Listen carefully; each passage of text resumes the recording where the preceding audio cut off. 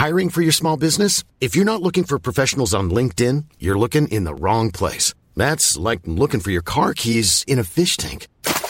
LinkedIn helps you hire professionals you can't find anywhere else, even those who aren't actively searching for a new job but might be open to the perfect role. In a given month, over 70% of LinkedIn users don't even visit other leading job sites. So start looking in the right place. With LinkedIn, you can hire professionals like a professional. Post your free job on linkedin.com/people today.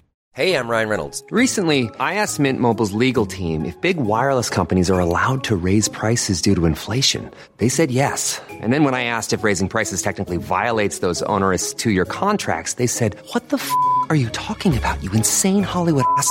So to recap, we're cutting the price of Mint Unlimited from $30 a month to just $15 a month. Give it a try at mintmobile.com/switch. $45 up front for 3 months plus taxes and fees. Promo rate for new customers for limited time. Unlimited more than 40 gigabytes per month. Slows full terms at mintmobile.com.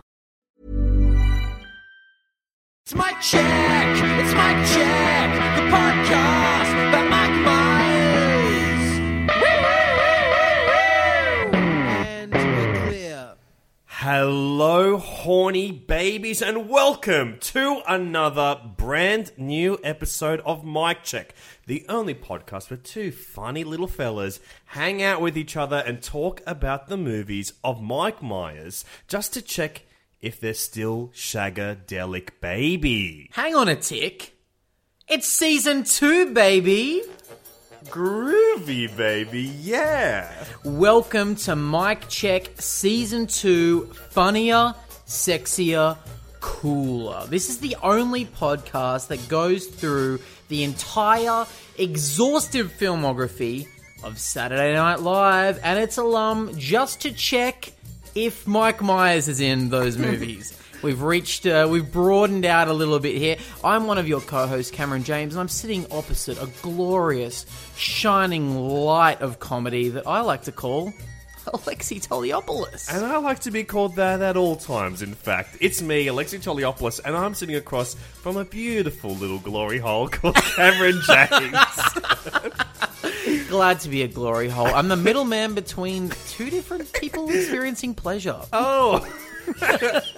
Well, it's so exciting to be here on Mike Check Season 2 with you, isn't it, baby? It sure is, baby. Now, what is Mike Sex? What is Mike Sex? What is Mike Sex? Male, yes, please.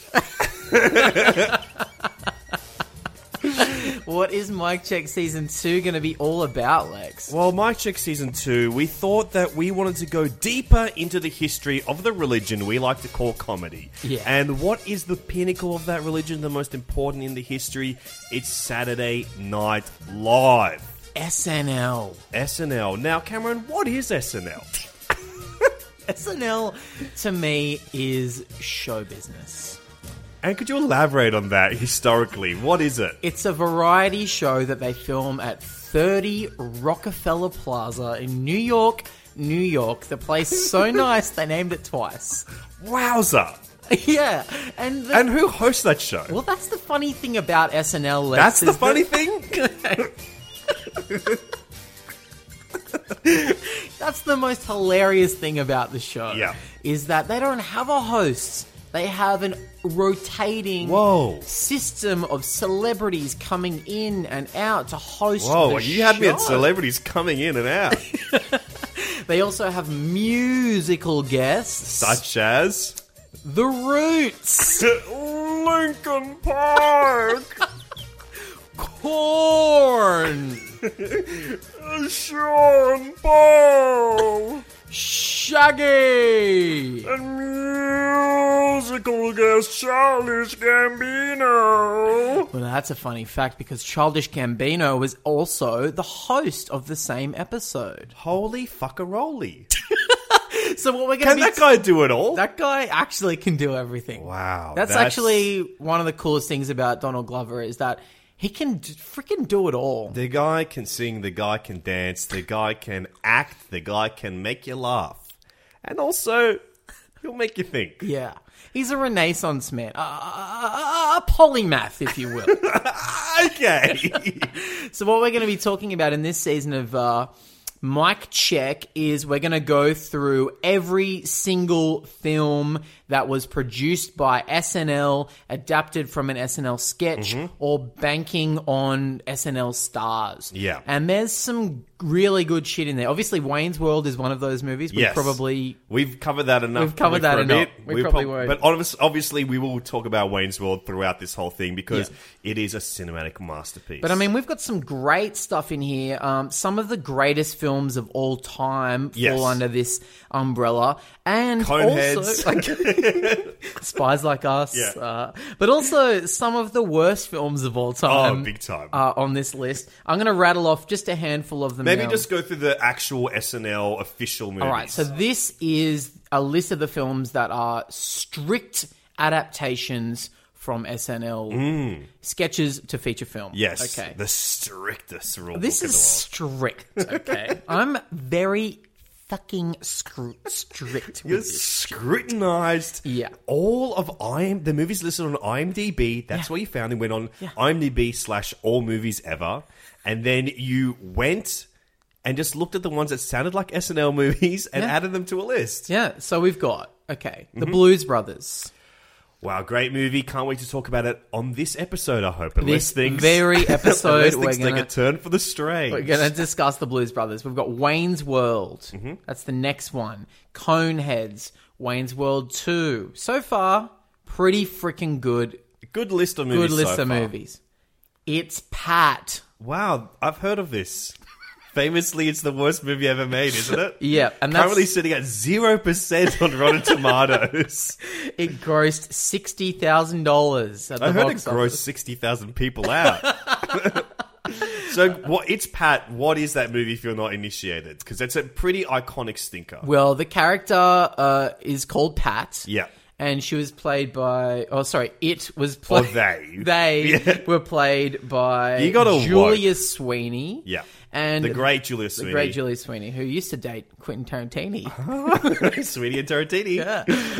And Pat was famous. The sketches were about a character that no one knew the gender of. That Yeah. was the whole That's it. joke of the character, was that is it a boy or is it a girl? And this movie takes that premise and stretches it out to a whopping 100 minutes. Oh my gosh. So that's going to be great to watch when we finally get to that. Lorne, please have mercy upon thy soul, I tell ya. We've got Stuart Saves His Family after that, which is an Al Franken movie. Starring disgraced Senator Al Franken. Okay, excellent. That I have no idea anything about. No idea about that film. Then we have the second sequel on the list, Blues Brothers 2000. Wow, finally bringing the Blues Brothers into the year 1998. Yeah, that's my favorite fact about that movie, is that it came out 2 years before the year 2000. Yeah, so preempted a lot of stuff. Yeah, a lot of crazy shit happens in that movie. Yeah, the Y2K happens in that movie. It correctly predicted the tragic death of John Belushi only 15 years after it happened. Then A Night at the Roxbury, which was a big favorite of mine growing up. I've actually never seen that movie. I'm really looking forward to that one. Yeah, that one's going to be a fun one. Superstar, which is the Molly Shannon one. That's another one I can't wait to watch. Never I seen love it. Molly Shannon. I love Will Ferrell. And I love that character, Mary Catherine Gallagher, from SNL, but I've yet to see the movie. Yeah, The Ladies' Man, Tim Meadows, one of my faves. Wow. And I also loved that movie a lot growing up. It also has Will Ferrell in it. Great. And I think it might be bad. Yeah, it might be. Tim Meadows is bad, and I'm spelling that with 8 A's. He's awesome. Yeah, the guy He's rules. one of the funniest dudes, I reckon, and one of the best supporting characters in comedy. Yeah. So I'm excited to see him as a leading man. Yeah, dude. Well, you're going to very soon. Also, the last SNL movie produced so far is MacGruber from 2010. Which is one we have already discussed on this podcast. But I think we should do it again. It'd be worth a revisit. Yeah. So they're the official SNL movies, but there's also so many others that go either side of this. There's, Austin Powers isn't technically an SNL movie, but it has a lot of SNL alum in it, so I'm going to count that. Yeah. We've got Well, we're not going to record another. No. Okay. We probably won't do it again. Yeah. But there's movies like Hey, it's the 21st, Vacation, 21st Animal anniversary House. of Austin Powers coming up. Yeah, we should do one every year. Yeah, Animal House, of course. Animal House, Vacation, Yeah. the Ghostbusters movies, Yeah. Beverly Hills Cop. There's so many. Zoolander, Anchorman. Basically, any movie that John Landis had his little fingers in the 80s. That's true. And that is going to be the first one that we do in this very fucking episode. Yes, we will be talking about the legendary musical, The Blues Brothers. That's right. That is what we're going to be talking about today. But before we do, you know what I think we should do? Mm-hmm. I think we should do this at the start of every episode for season 2. I absolutely agree with I think you. we should check in on our boy Mike and see what he's been up to in a little segment that we like to call Breckenmeyer News. Hang on a second, you mispronounced that. What do you mean? You said Breckenmeyer Yes, News. that's what I said, Breckenmeyer News. No, we're talking Breaking Myers News. What did I say? Breckenmeyer. That's He's right. the creator of Robot Chicken. Breckenmeyer News. Oh, did he create Robot Chicken? I think he's involved with the Robot Chicken fellas in some way. I love those Robot Chicken Well, boys. okay, dude. we'll do a quick Breckenmeyer news. Breckenmeyer, there is rumour that Breckenmeyer will return in the reboot of Rat Race. Are you serious? Yeah, it's called RuPaul's Rat Race, and it stars a lot of funny guys such as Rowan Atkinson, John Cleese, Breckenmeyer, Yeah. getting dressed up as ladies and rats. Now, that's really funny stuff. Thank you so much. I prepared that bit over 7 years ago. I've been waiting to use it for a long time. Finally, it presented itself to me. Some more up-and-coming Breckenmeyer news is that he is being cast in an upcoming comedy drama called Changeland, written and directed by one of the Robot Chicken boys himself, Seth Green. Seth Green. Yeah, great. Scotty don't. Great cast lined up for this movie. Seth Green, Breckenmeyer, Macaulay Culkin, and some other people. Wow, a lot Yeah. of former kids. Yeah, it's They really all started cool as stuff. children, those guys. It's really cool stuff. Filming actually began in Thailand in June of last year. So They're probably this having a is- lot of fun making They're that. probably having a real blast with Changeland. Yeah. So that's Breckenmeyer news. Yeah, so that's our segment, Breckenmeyer News. Let's kick into Breaking Myers News.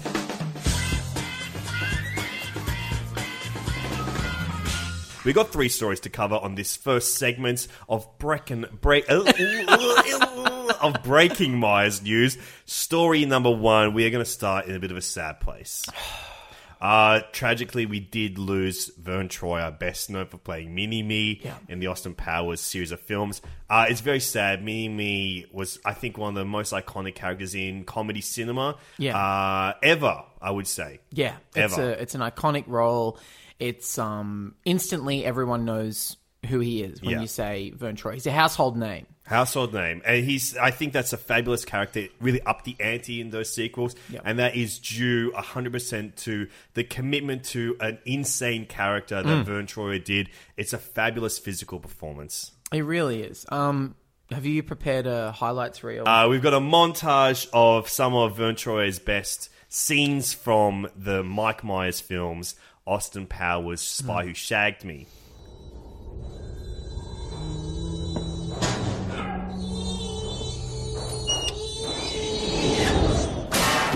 Wonderful stuff, Vern. We do truly miss you. That's really good stuff. I know that this is very silly and goofy podcast, but I'm serious right now. I do love Vern Troyer, and it's really sad to have seen you gone. Rest in peace, Vern. Now, let's move on to some more happy Breaking Myers news. The guy has made a freaking appearance as recently as this week Yep. on late night television. Yeah, Mike Myers is basically a bit of a regular right now Yeah. on the ABC series Jimmy Kimmel. He's pretty much a cast member. Should we say it? Mike Myers is a cast member is of Jimmy Kimmel Live. He's a cast member of Jimmy Kimmel Live. So now. who was he playing on this episode? It's one of those famous Kimmel sketches where he's standing on the monologue stage of Jimmy Kimmel Live. He's a famous comedian, best known as Man Show, and he does a little video conference call to a little guy known as Dr. Harold Bornstein, who was Donald Trump's former doctor, who is has been kind of fired and outed by the Trump administration. Well, not by... Yeah, he has come clear that he did forge the letters that were dictated to him by Donald Trump, saying that he was the most fit man to ever be president. Which is a goldmine for comedy, because just by the presence of Donald Trump, who's a known fat fuck, you can tell that could not be the case. Yeah, there's no way. Like, Obama, way fitter. And I mean that in the British sense. The guy's hot. The guy's a freaking babe. They might call him O'Baber. Yeah, he's magically babelicious. Yeah. In French, he would be called La Renard, and he would be hunted with only his cunning to protect him. And if he was a president, they'd call him Abraham Lincoln. Hang on a sec. The guy was a freaking president.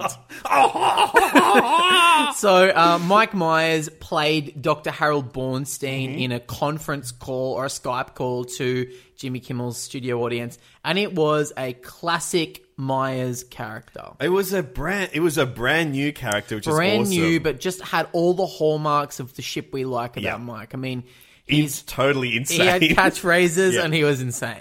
And I think the way that this character looks, Harold Bornstein, is a very, I guess, I can't even describe, really, very Willie Nelson-esque looking guy. He kind of looks like he took some brown acid back in 1969 and woke up here in 2018. Yeah. He looks like nothing has changed since the 60s. Yeah. Long hair, big beard, crazy little round John Lennon spectacles. Yeah, little glasses. Yeah, he is a character already. So to see Mike put on a wig and beard and become this guy is awesome. This is a character that would not look out of place in Arrested Development or something like that. Totally. And Mike is so funny as this character.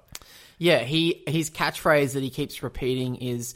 Well, he keeps asking Jimmy how his health is, but it always comes back around to asking if Jimmy needs boner pills. Yeah. And also, he keeps on changing the way he pronounces Jimmy names. Once he calls him Gymnasium, I think, like that. Jimothy.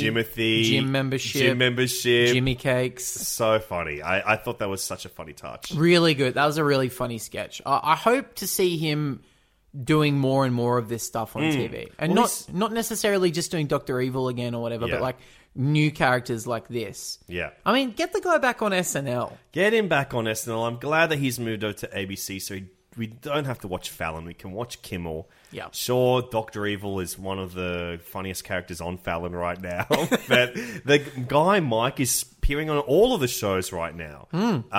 So I'm excited that he is part of the ABC family, looking ahead to Gong Show Season 2. You know what I hope happens? He appears on frickin' Modern Family. Oh my God, if he plays a character on that show? Yeah. What if Modern Family, they do one ep with like, hey, we got a new neighbor. Oh, it's me, fat bastard.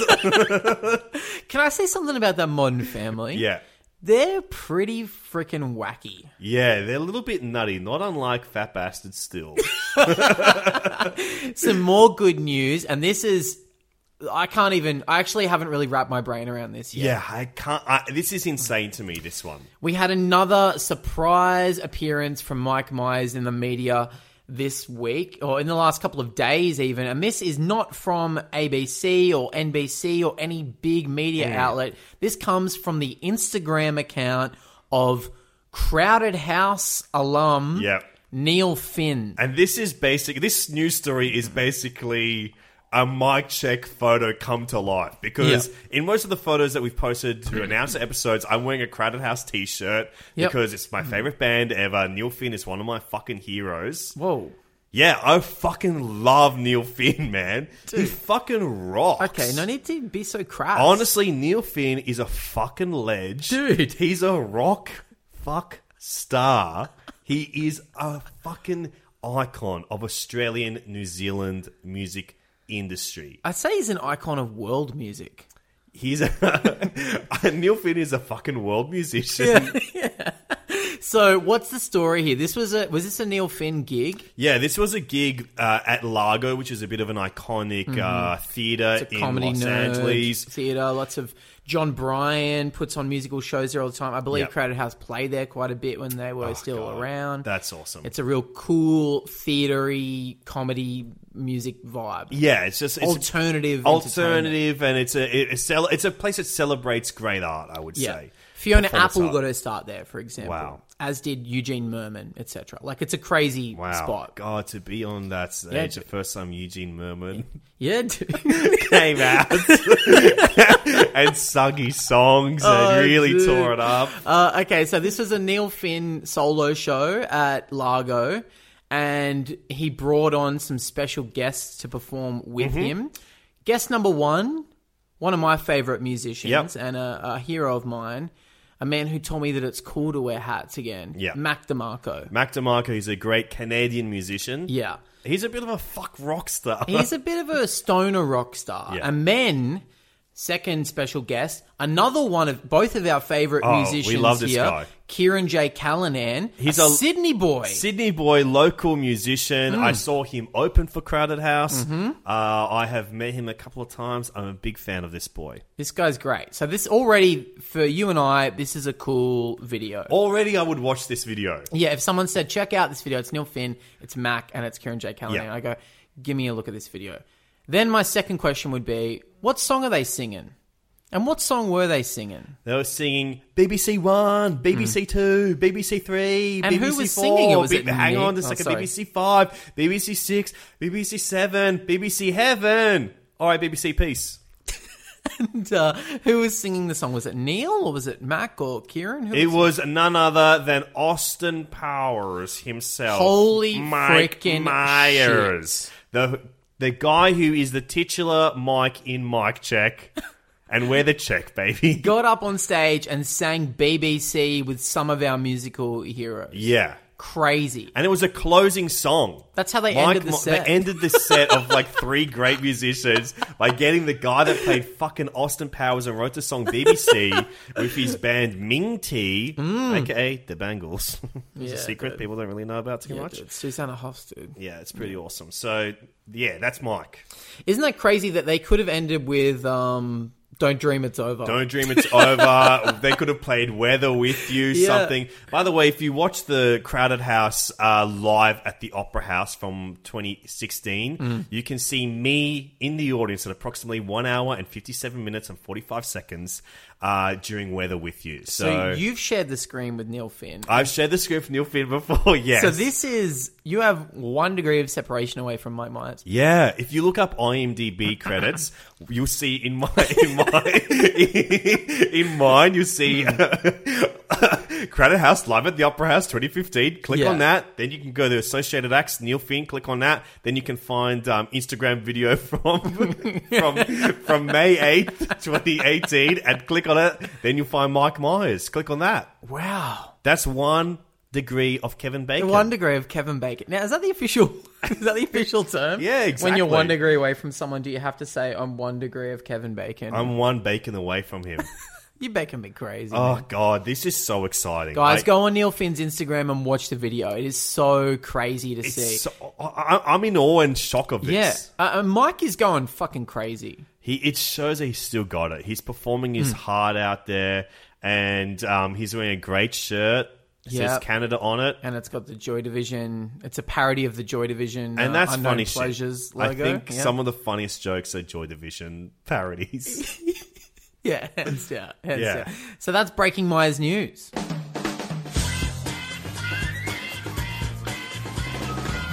Now into the main podcast, episode 1 of Mic Check Season 2.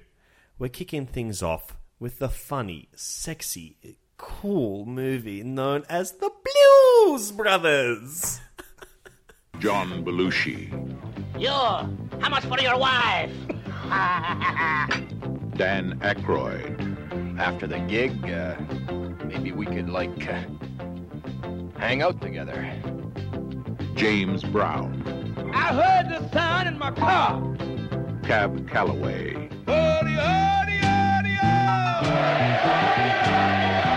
Ray Charles, You know depreciation, man. Carrie Fisher, I must now kill you and your brother.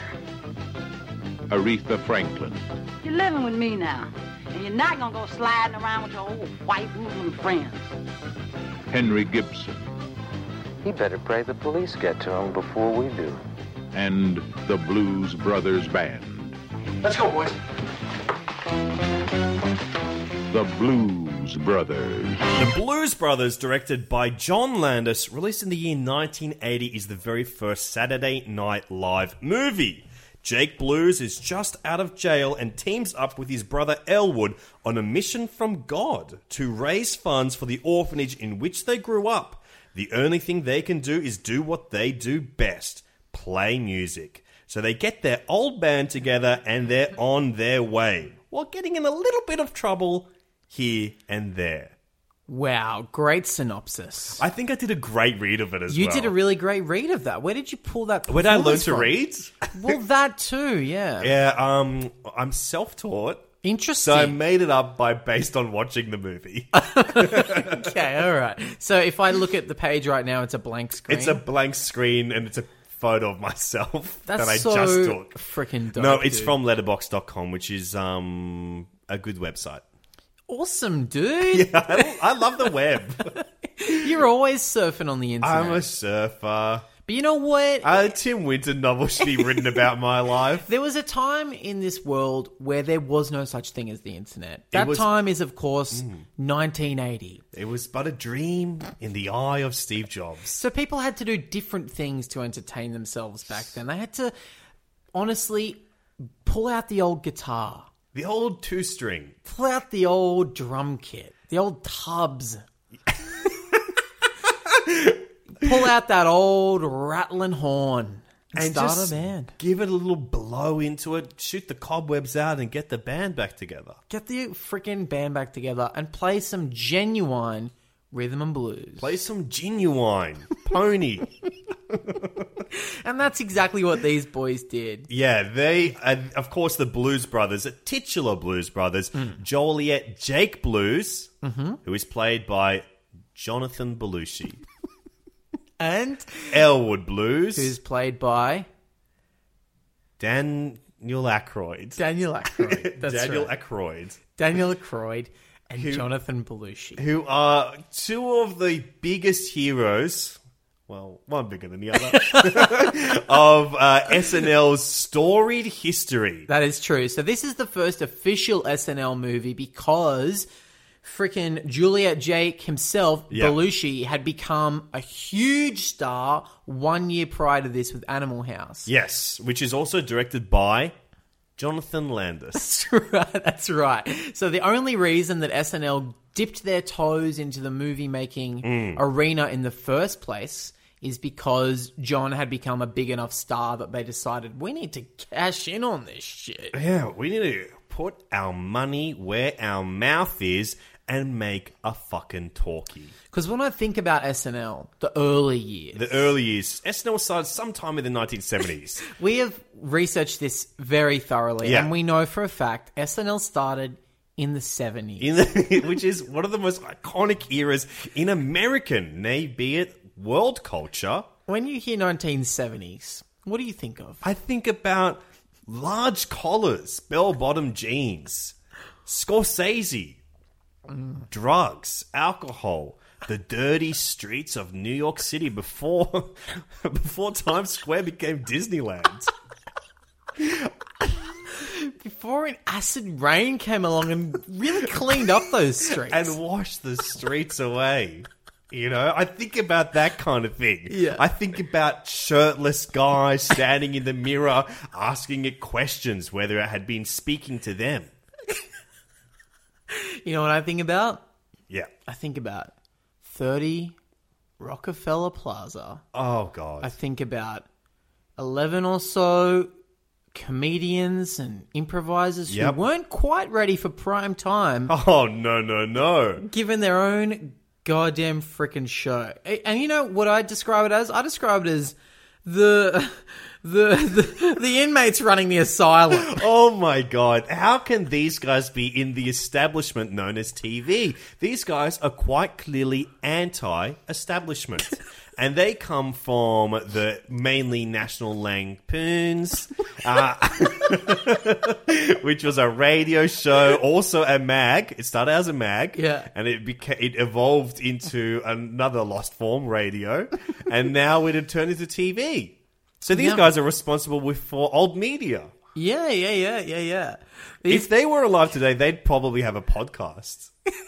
Who was alive? National Lampoon. National Lampoon and John Belushi, if they were together today, they'd probably do a podcast where they talk about, I don't know, Charlie Chaplin or some shit. Do you reckon if Elwood... if Aykroyd and Welcome Belushi... to Knots Landing, where we see if Don Knotts landed a few jokes in one of his movies. Do you reckon if Aykroyd and Belushi were on SNL now, the Blues Brothers would have been a podcast rather than a movie? Oh, I think they would have been a rap duo. Yeah. They would have been rappers. The Rap Brothers. The Rap Brothers. That's definitely what they would be. For sure. That's awesome. So Blues Brothers, if you're not familiar with them, they're the world's most famous cover band in history. It's the weirdest thing that these guys became big as the Blues Brothers, because they were a hit before this movie came out. Yeah, and they're not...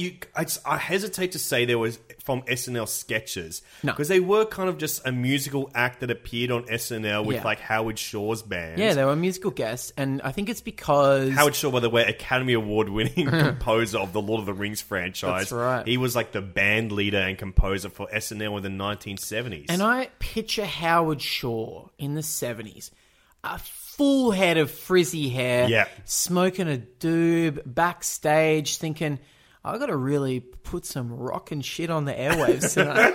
And Gandalf is but a dream in the guy's head at this point. He doesn't know anything about the world of Mordor that will be coming in his future. So let's talk a little bit about the history of the Blues Brothers, which you and I have rigorously researched. We got extensive knowledge on all things rhythm and blues. So, famously, John Belushi was into death metal and punk at the time. Can I just interrupt you? I think they should not have called them Jake and Elwood. They should have called them Rhythm and Blues.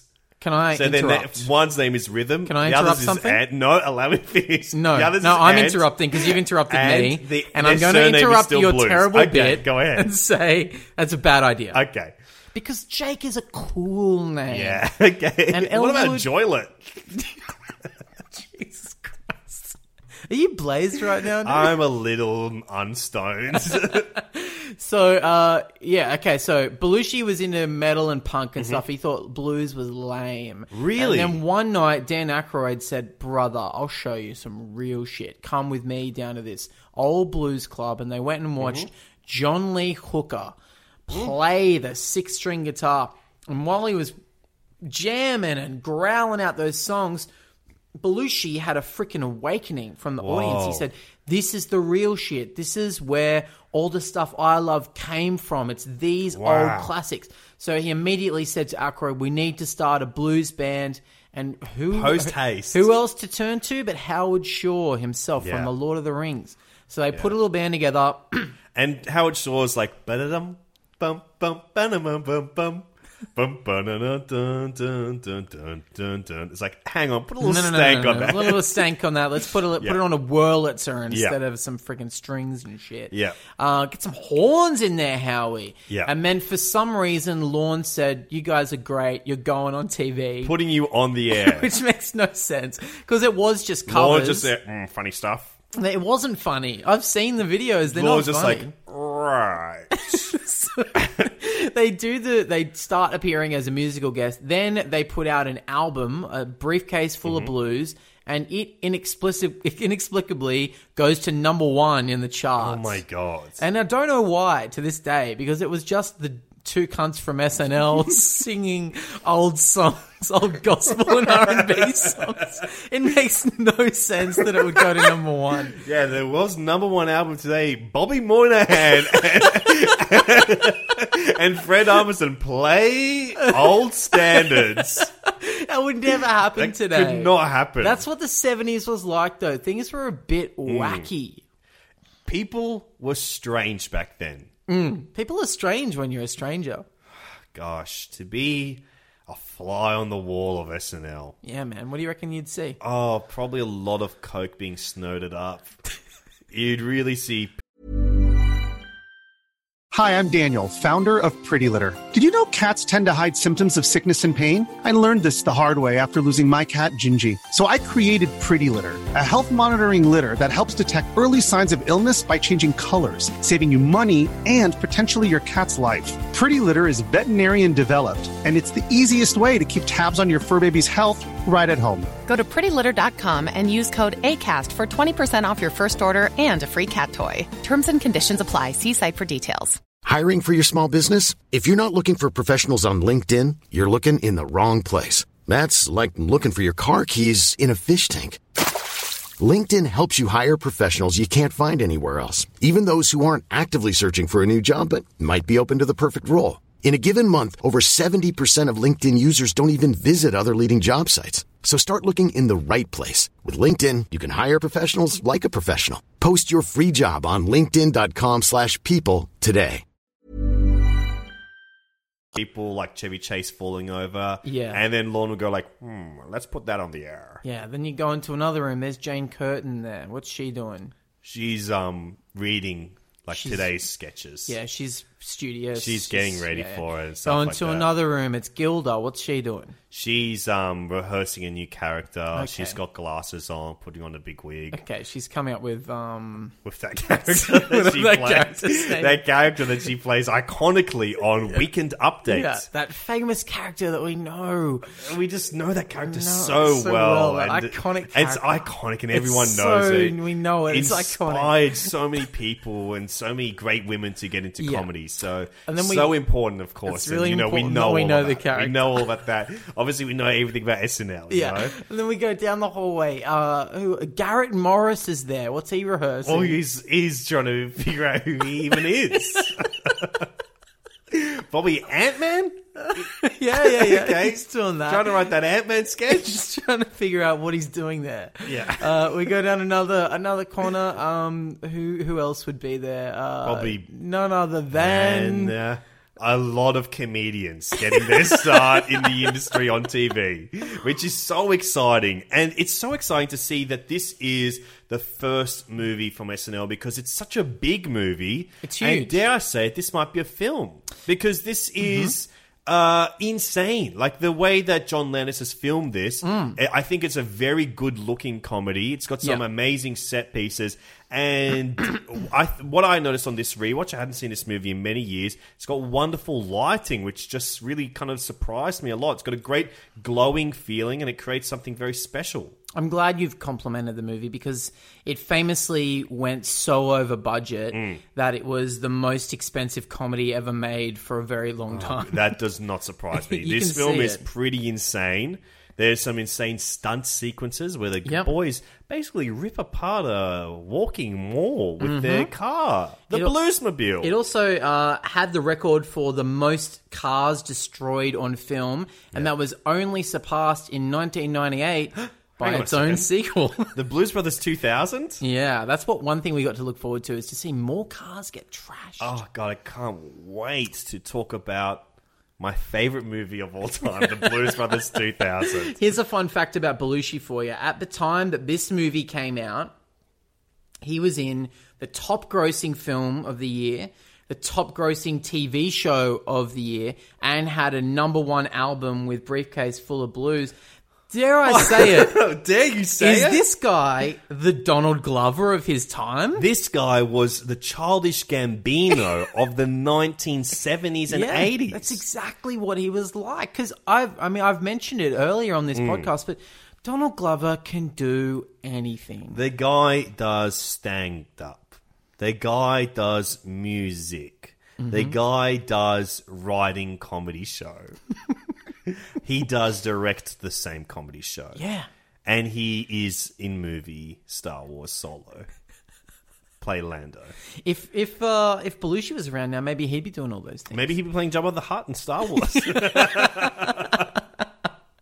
Let's talk about John Landis as the director of this movie. Oh my God, John Landis, he's one of those guys that's a big influence on me as a filmmaker. I don't know if you know this, I make short films. yeah, I did know that actually. That's awesome. John Landis, I think he's just one of those guys I think elevated comedy to cinema. I think in the 1980s and the end of the 70s, there was nobody really quite like him making as many great comedy films that did feel worthy of being on the big screen as well. I'll read you a crazy run of films that this guy had back in the 70s. 1977, he makes his big debut. He'd made a film before that called Schlock, but in 1977, he makes a bit of an impact with the film The Kentucky Fried Movie, which is a bit of a cult classic, an important film as far as cinema comedy goes. But a year later, 1978, he makes Animal House. We're going to have to watch that one, by the way. Yeah, that movie changed it all. That's a movie that cashed in on Belushi's SNL success to be the big hit that it was. So we're going to have to watch that one. 1980, The Blues Brothers. 1981, An American Werewolf in London. Great. 1983, Trading Places. Wow, another SNL movie. Another That's got SNL Eddie movie. and Aykroyd in it. Yeah. Wow. The year after, same year, he made Twilight Zone, the movie, where things took a turn for the dark. I would say that. It's a very tragic story. What happened? Tragically, it's not funny at all. No, it's not. It's only funny in the context because I was saying how great he was and what a great run of films he had, and then we get to Twilight Zone, the movie, which tragically is one of the most tarnished films in history. What do you mean? Well, Explain it. unfortunately, there was an incident on the movie that results in the death of 3 people. Oh no! The result of the death of 3 people, 2 of them being children. Oh my God! So it's disturbing. Oh my God! Because there were not safeties put into place during the making of that film. Yeah. The helicopter did blow up, and tragedy did happen. But because of it, now the safety laws are in place in cinema that were not there before. Oh, you are sweating. I'm sweating. I'm sweating. I make my money day by day as an assistant director whose main job is to make sure shit like that don't happen. Your job And is to make corners sure were helicopters cut. do not explode. Yes, the first day on job in AD, they give you the movie Twilight Zone on Blu-ray DVD, and you're meant to take notes. And after, they go, "Did you like the movie?" And I say, "Yes." And they say, "Well, read this." Then they link you to the wiki article. They link you to a Wikipedia page that says the tragedy did happen on that movie. And then it makes you hate the movie. But then after that, he got back on track and he made Spies Like Us, which is a film I've never seen. 3 Amigos, Coming to America. That's just the 80s. His films in the 80s. So pretty insane filmography. Really defined what comedy was in that era. I've barely seen any of those movies, by the way. Really? Wow, Yeah. we're going to have a great time watching them. Yeah, I mean, I've seen 3 Amigos. I didn't even know that was John Landis. Have you seen American Werewolf in London? Never. And Maybe I know it's your favorite my movie. favorite movie. It's in my top 4 favorite films of all time. Let's go through those top 4. American Werewolf in London. Yeah. Saturday Night Fever. Okay. Saturday Night Live. Saturday Night. It's based on Saturday Night Live. The experiences of what it's like to go out after watching SNL. What you do. It's what you do after you've watched SNL. You go, God, I'm so pumped up from that Blues Brothers performance. I need to hit the discoteca. I need to go get laid by the nanny at a disco. And then I would say Austin Powers' International Man of Mystery. Yep. Starring Mike Myers as Dr. Evil and Austin Powers. Then I would say Wayne's World. Wow. Starring Mike Myers as Wayne and Garth. Is played by Dana Carvey, who are 2 famous SNL alumni. Yeah, you have a lot of SNL in your top 4. Yeah, 2 movies and 1 inspired by SNL. Yeah. This movie was written by Aykroyd himself, Dan Aykroyd. Daniel Aykroyd. Here's a fun fact for you. Did you know that he'd never written a screenplay before? Wow. And so instead of submitting a screenplay, because he didn't know what one was, he'd never even read one, he submitted a 324 tome that was written in free verse, like a novel. Oh my God. That explained the backstory of the Blues Brothers and a detailed biography of every band member, and didn't have any story. Oh my God. I did not know that at all. And so John Landis was given this book that was the size of a phone book, allegedly, and just had to go through it in 2 weeks. They were already in pre-production. What? How does it get greenlit from a guy going insane on paper? Because they were such huge stars, and that there was a bidding war for this movie before there was even a treatment. People just wanted to cash in on that Belushi success. So then Landis gets this fucking $324. He writes the Silmarillion of Saturday Night Live. And goes, Jesus fucking Christ, I got to do something with this. And he, in 2 weeks, edits it down to some kind of workable screenplay story, taking elements from all over this tome and turning it into a road movie, essentially. Yeah.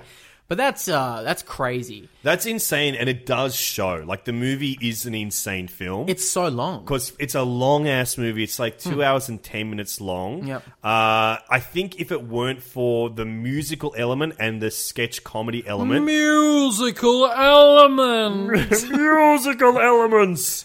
Aretha Franklin. Yeah, if it weren't for the musical elements and the sketch comedy, it would be a mess. Disaster of a film because be a fucking mess. It's just so bizarre. The plot begins very slowly with Joliet Jake Blues being released from prison, and this movie, the first 10 minutes or 7 minutes or so, are almost painfully slow until we get to our first gag. It feels deliberate, doesn't it? Oh, it feels deliberate. I mean, but that was the pacing back in the day. Oh, in the 70s, people were a little more freewheeling. People were a little bit more free Willie Nelson. There was a little more free love. Oh, you're telling me. Yeah. Actually, a little more paid love in New York City. Oh, really? Yes. Yeah. Before Mayor Rudolph Giuliani came into power, crime was rampant. Yeah, you're right. I mean, no one would do anything for free then. I'd do anything for $1, though. I'd even fuck for $1, dude. Hell yeah, brother. Yeah, so let's talk about the musical elements then, because you're right. They really do stitch this movie together. Yeah. If it weren't for those set-piece songs...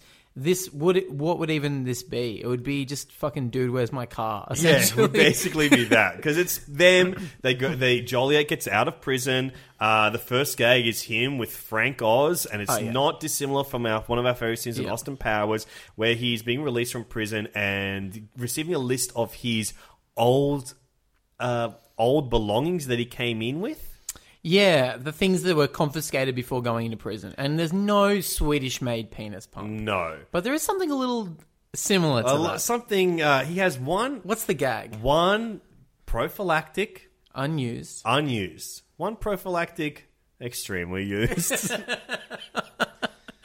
The word that he uses is soiled. But I would love it if he went, one prophylactic... chock full of cum.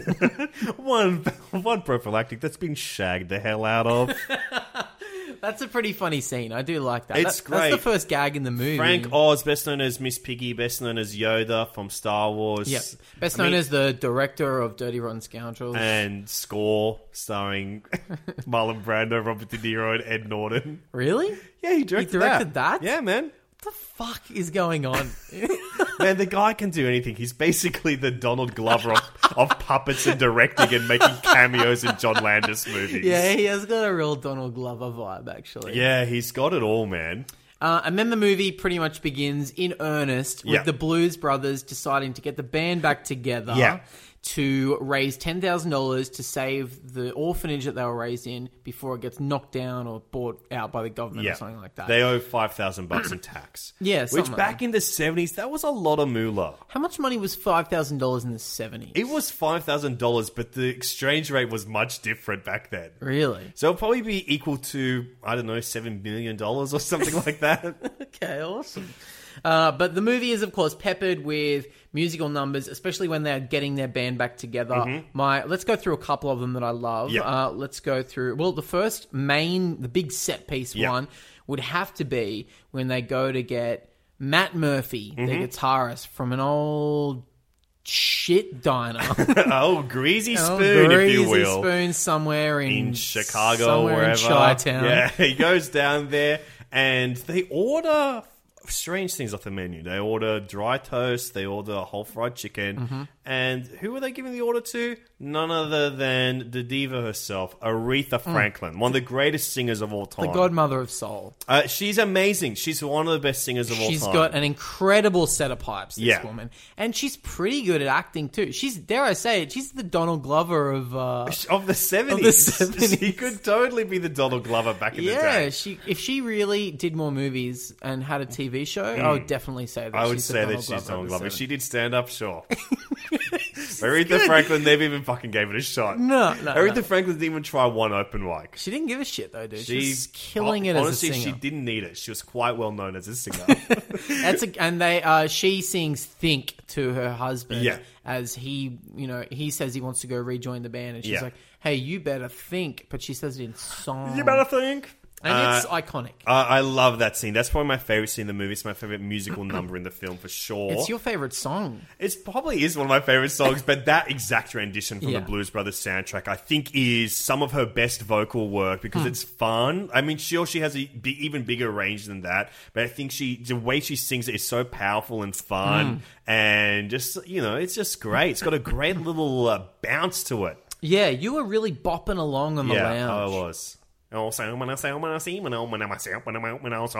reckon that's my favourite rendition of it. You doing that, which you've been doing non-stop since the movie finished. Another classic would be when they go to maybe buy some instruments from a shop called Ray's Musical Goods. Now, who could Ray be? Ray Romano? Could it be? Hey, me, Raymond. I'm Raymond. Deborah, why am I in this movie? Raymond Romano, who we think will win an Oscar within the next 5 years. We did declare that. Yeah. I do declare Ray Romano Oscar winner future. But this was not Ray Romano. Nor was it Ray Barone, his character from Everybody Loves Raymond. Nor was it Rayman. No. The famous video character with no arms or legs, yet he does have feet and gloves. Nor was it Ray of Light, the single by Madonna. But it was, in fact, Raymond Charles. Ray Charles, best known as being played by Jamie Foxx in the film Ray. And do I declare it, Jamie Foxx, Donald Glover of the 2000s. The guy won an Oscar, nominated for others. He was a stand-up comedian. He also had a hit song with Kanye West, Gold Digger. I'm sure he won a Grammy. I'm sure he won a Grammy. He must have won a Grammy. He could EGOT. He could EGOT. He had a hot show. He was on TV and doing stand-up, I guess. Yeah, dude. He could EGOT for sure. Okay, and Ray sings "Shake a Tail Feather," and that's I think the best sequence in the movie. It's great, so funny. It's a great song. It's a huge sequence as well. I forgot how big it was and how colourful it was. It goes all over freaking downtown Chi-Town. Yeah, it's great. You see the outside, which is an amazing colourful mural painted, and it's got probably about like 50 dancers dancing to it outside. It's beautiful. Incredible. Beautiful sequence. There's a lot in this movie, but there's two more that I think are the best two. Yeah. That is when they sing the theme from Rawhide. Yep, that's in a country and western bar. Country and western bar, which is a pretty fucking iconic scene. And anytime anyone goes to a shit gig somewhere, I think of that. Whenever I know I have to drive out to the sticks to do some terrible comedy gig, I picture chicken wire on the stage. Just so you don't get hit by bottles. I think it's so funny when the balls are being tossed at them on stage, even when they're doing well, and just intermittently while they're talking through their set list and stuff, how they should change it up to please the audience. It's great. Now, this final one that I want to mention is one that you strongly reacted to, and that's why I'm bringing it up. And that is when Cab Calloway joins the band on stage to sing Minnie the Moocher. Oh, so good. You lit up. I lit up, not unlike the stage that Cab Calloway was on. I think it's just a fun moment that is transportive in the way that classical musicals are. Because the rest of this movie is quite a grounded musical. Sure, there's moments where we start going more heightened until we get into that magical musical, what did I used to call it? Musically enhanced reality mode. And that's when the performances start getting more enhanced and heightened until they break out into song. I think is a really good example of that, and Shake Your Tail Feather is a really good example of that. But this is more classical classical musical where there's a transformative moment where he goes out onto the stage with the band. He's no longer wearing his classical Blues Brothers black suit and glasses and hat. He's now in a beautiful, perfect white suit with tails on it, like a 1930 style suit. And then he's got slicked back hair now, no glasses, and then the stage is gorgeous. It looks like $1 million production with all these amazing lights and a huge backdrop of a city. It just looks so great, and I think that's something more in the vein of your classical 1930s musicals, like Gold Diggers of 1933. Oh. Great reference. Yes, Bugsby Berkeley. It's a very Bugsby Berkeley inspired set. I have a question. If they made this movie now, do you think that Cab Calloway's name would have to be Uber Calloway? Honestly, for the kids to get it, props. Yeah, I think so. Yeah, I think so. Probably. Yeah. And that's such a funny as fuck little bit that you just Thanks, did. man. Honestly. Thanks, man. You should be so proud. Thanks, dude. Because yeah. that's one of the funniest pieces of shit I've ever heard in my life. I'm cacking. I'm crying. I've had it up to here with it. It's so funny. I'm jealous I didn't say it. Oh, I'm so sorry, It's so man. good. Yeah. This is the kind of fun that Dan and John would have been having on set. They would I have. reckon. We are not unlike those two. Yeah, I'm more like John because I'm the wild man. And I'm more like Dan Aykroyd because he's got a big forehead and big nose. Did you know that they apparently had a cocaine budget for this movie? Oh, would not surprise me. Those guys love to put it away. There's some famous story that because Belushi was like partying all the time, they put aside a certain amount of film budget for booze and cocaine, and they built a purpose-built bar for him, like on one of the sets that only the crew and cast could drink at. Yeah. So he would just be there all the time between filming, just doing fucking lines of blow and just downing whiskey. God, he was a candle that burned far too bright. He certainly was, yeah. But it would have been cool to see what he was doing if he was still around now. Like, maybe he'd be the old man in a sitcom. Yeah, maybe. According to John. Yeah. Maybe Jim Belushi's career never would have happened. Yeah, if we didn't lose Johnny Boy. Jeez, that's really sad. But he's, honestly, John Belushi is one of my heroes, and I've seen most, if not all, the movies he starred in. Yeah. And because I just went through a phase as a teenager, just really going through them. So I just really connected with him. You've said this to me before. I want to know why. I want to get to the bottom of it. Why? What is it about John Belushi that you are drawn to? I think there's an energy and spontaneity about him. And there's a thing about him that I think is quite unique, where he looks like he's capable of anything, but it doesn't feel dangerous in a way at all. You know what I mean? Like, I think if you just think about him, like, oh, there's a danger about him. But when you watch him, you feel like you're in the safest hands ever. It's like a teddy bear. He's just, I think he just has a unique energy and essence in comedy that no one has been able to really capture. And no one ever could, because tragically we did lose him. We did lose John Belushi in the 80s. In the 80s, the 80s were a hell of a decade. I mean, I can't wait to get to it. I mean, this movie's from 1980. This movie's from 1980. We're kind of in it, but technically, it was made probably in the 70s. It's a product of the 70s. Yeah, exactly. I mean, a lot of people say that it takes a few years for a decade to really start. So probably we're not going to really talk about the 80s till 1984 or something like that. Yeah, that's true. I think the 60s didn't start till 1968. And then they really got going a year later. Aykroyd, I don't know if you remember this, but he kind of tried to cash in on the success of Blues Brothers multiple times throughout his career. Blues Brothers 2000 well, being an example before of that even, like, he kept the band going after Belushi died and used to tour as the Blues Brothers and stuff. And I don't know if you know this, did you ever see that shitty sitcom that he had in the 90s before Blues Brothers 2000? What was it called? Okay, this is one of my favourite bits of I've seen probably YouTube trivia. clips of it. I just can't remember anything about it. So, I think it was, I looked it up before, 2 years before fucking Blues Brothers 2000 came out. 1996. 1996. For you those playing at home. 1996. He had a sitcom that lasted, I think, 24 episodes, and it was like a season of 24. Yeah, and it was called Soul Man. What the? And in the show, he played a reverend. Yeah.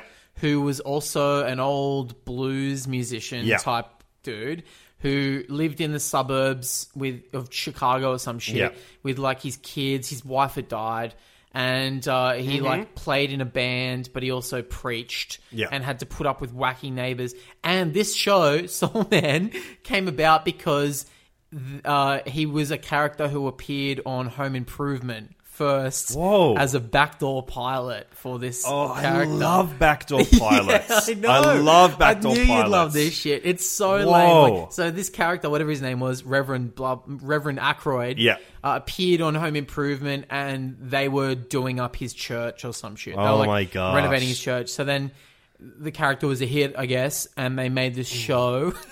And in the first episode, Al from Home Improvement is in it. Yeah. And then I think in a later episode, one of Tim the Toolman Taylor's kids is in it and shit as like JTT's probably just like going to like going Sunday to school confession. or something. You see confession of JTT. But it was such a like him trying to remind people that he was A involved in multifaceted- blues and shit. yeah. Because I remember the theme song was his cover of Soul Man. Wow. And not from the movie, he just did it by himself. just did it, and then it was in the movie he was always playing the harp and stuff like that, and like joining session bands Harps, and like shit. the mouth harp. The mouth organ. Not the instrument played by little cherubs. Not the cherub instrument. Although he was looking a bit cherubic himself at this era.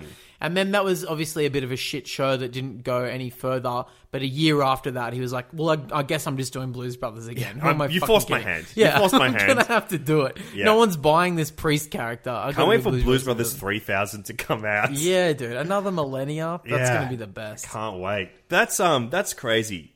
Because Dan Aykroyd, I think, he's really well known for being wacky more than a comedian now. I don't even think of him as funny. No, because I just think of him as the guy that invented Crystal Head vodka and believes in aliens. And another weird screenplay story is that his original script for Ghostbusters was like insane, twice as long, and had Yeah. all these like multiple dimensions and Yeah. heaps of accurate detail about spectral visitations and stuff. And whoever the fuck was that, Ivan Reitman? Yeah, Ivan Reitman. Ivan Reitman was like, "This is unworkable. What Yeah. the fuck are you doing? Make this more funny Yeah. and interesting, please." He's a lunatic. Yeah, but he's great. He's one of the SNL alums that we're celebrating on Mic Check Season 2. That's true. And this was the first SNL movie, and I have a question for you. I have two questions for you. Okay, question number 1. Sock it to me. Did this movie make you horny? Yeah, you know what? I think this movie made me horny, for Really? sure. Yeah. Which sequence? The Cab Calloway sequence I Yeah. thought was really, really cool. Yeah. I think that was great. It just made me horny for history because I think it's just Okay. like this is such a tome itself into where comedy that we're into really did start. Totally, dude. Because it's got so many iconic little characters and cameos in it. Carrie Fisher's in this movie playing the ex-girlfriend, ex-fiancée of you've just John stumbled Belushi. onto why this movie made me horny. Really? I've never been a huge Carrie Fisher fan. I don't know Star Wars all that much, so she's not like an iconic person to me the way that she might be to you. In my nerd culture. You might view her as your princess. Yes. But for me, growing up watching this movie, this is who Carrie Fisher is to me. And so that sequence where she's holding that bazooka and she's in the sewerage. Yeah. I mean, this is a hot mama. I want to smooch her right on the lips. Okay. Yeah. And, of course, she's also best known as playing the therapist in Austin Powers, the International Man of Mystery. That's right. And also Charles Napier is in both of those films Another as well. SNL. Austin Powers. Austin Powers alum. Yeah. He graduated from the School of Powers. He, of course, plays the general in Austin Powers. In all, I think a few of the Austin Powers movies, actually. Yeah. He plays a guy that's on the phone at the start of the Austin Powers International Man of Mystery. Feed my fish. Yeah. Not too much. That's one of his iconic lines. Very, very funny. My second question for you is, do you think, and I'm going to ask this after all of them. Yes. Well, you can ask me. Sometimes we'll switch it up. Do you think this is the best SNL movie ever made?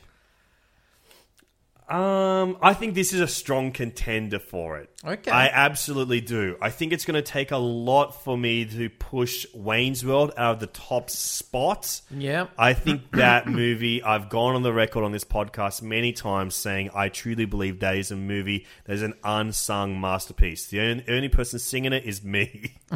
Well, I guess it's maybe too soon to tell. We do have some other great SNL-related movies coming up, including Dirty Work and Deuce Bigelow, Male Gigolo. So one of those could knock this off. One of those could knock it out. Yeah.